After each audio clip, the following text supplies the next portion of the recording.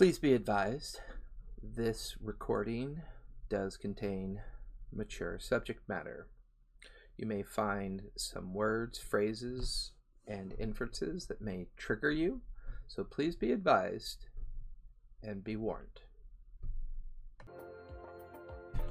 Hey everybody, Dungeon Master Academy here with another podcast for you. Gonna have a little fun podcast on this one. I want to talk about, for my newer DMs and GMs, a section of the standard rules which I really like. Sometimes I'll review it when I'm world building just to give myself some reminders in case I forget things, because even after a million years you will forget. So in the basic rules, this is actually pretty cool. In the basic rules section, there's a chapter 12 called Monsters. When you're building your encounters or reading your modules, running your campaigns, whatever you're doing, it's actually a cool little section to kind of help you understand a little bit more about monsters, behavior, how you want to organize them. We'll touch a little bit on creature rating. I know I've touched on this before, but I think this will be a good place to touch on that. But let's break it down. So chapter 12 talks about monsters. There's a section called Monster Statistics. Within there, they describe size, speed, ability scores, saving throws, skills, vulnerabilities, senses, challenges, special traits, actions, reactions, limited usage. So what's really nice about this is all under the monster statistics, and you'll often hear both in the social space and in the rule content, people will refer to this as stat blocks. There's a lot of third-party applications that you can use. One in particular that I would like to mention here, because it's one I use on a quite regular basis. The creator spent quite a bit of time organizing this. I use it for NPC generation as well as my monster stat block generation, because I do a lot of homebrew. It is on tetra-cube.com. It is a D&D stat block generator, very well built. If you go to Ko-Fi, ko.fi, you can find a way to support this individual as well.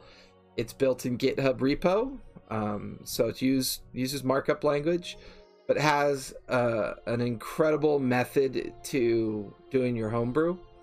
And if you, from his link, you go to support, you'll see the TetraCube profile. And then, as always, my fellow creatives. I love supporting fellow creatives, because I think, once again, the fun thing about D&D is the third-party aspect of it.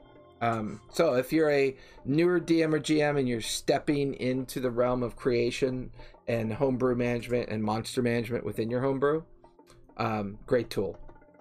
Back to chapter 12, monsters. So under monster statistics, very simple. Size, tiny, small, medium, large, huge, gives you a great way to give theater of the mind perspectives. You have speed, ability scores. I would say if you're struggling with giving your encounter some challenge, this is a great section to come to, because I think very often we forget that monsters aren't just dumb beasts that move about the world. They survive, and they're alive for a reason. So keep in mind of skills, immunities, resistance, vulnerabilities, senses. These are all the tools that are made available to you to construct these encounters with these monsters to give a very definitive challenge to your players throughout.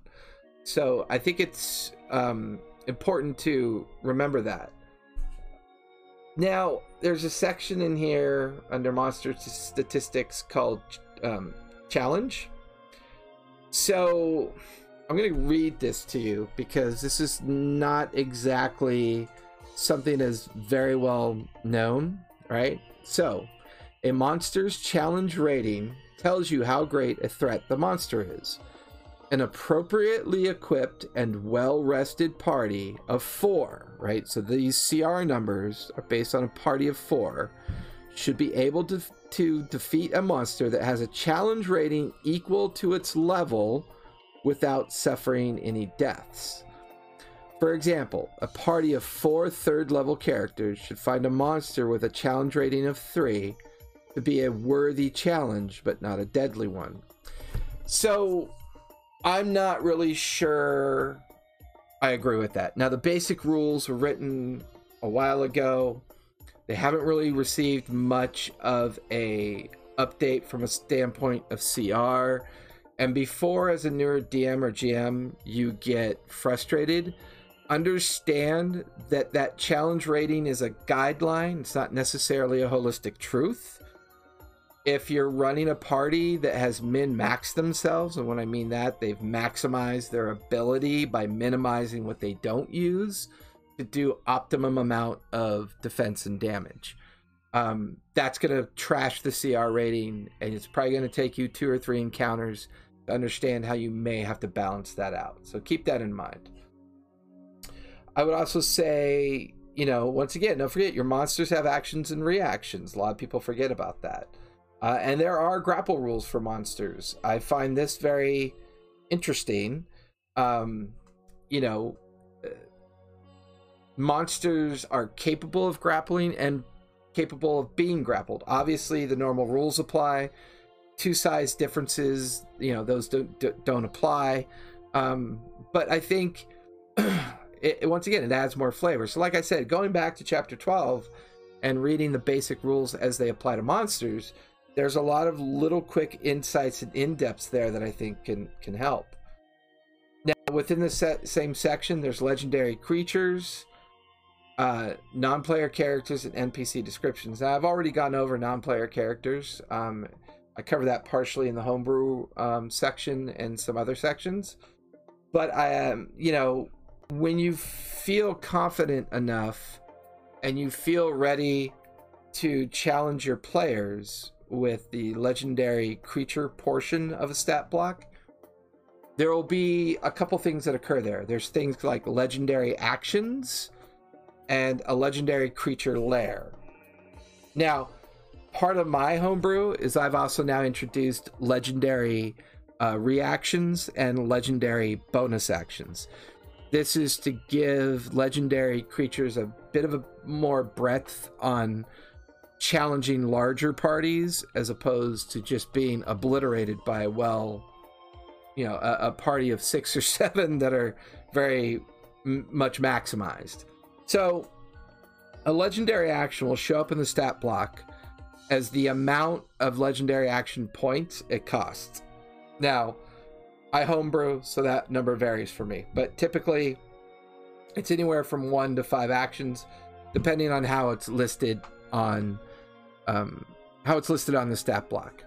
Now, what's interesting about legendary actions is that they're usually allowed to happen at the end of an opponent's turn, not a round, but the end of their turn. So if you have 5 players going after this legendary creature, and this legendary creature has 3 legendary actions per round,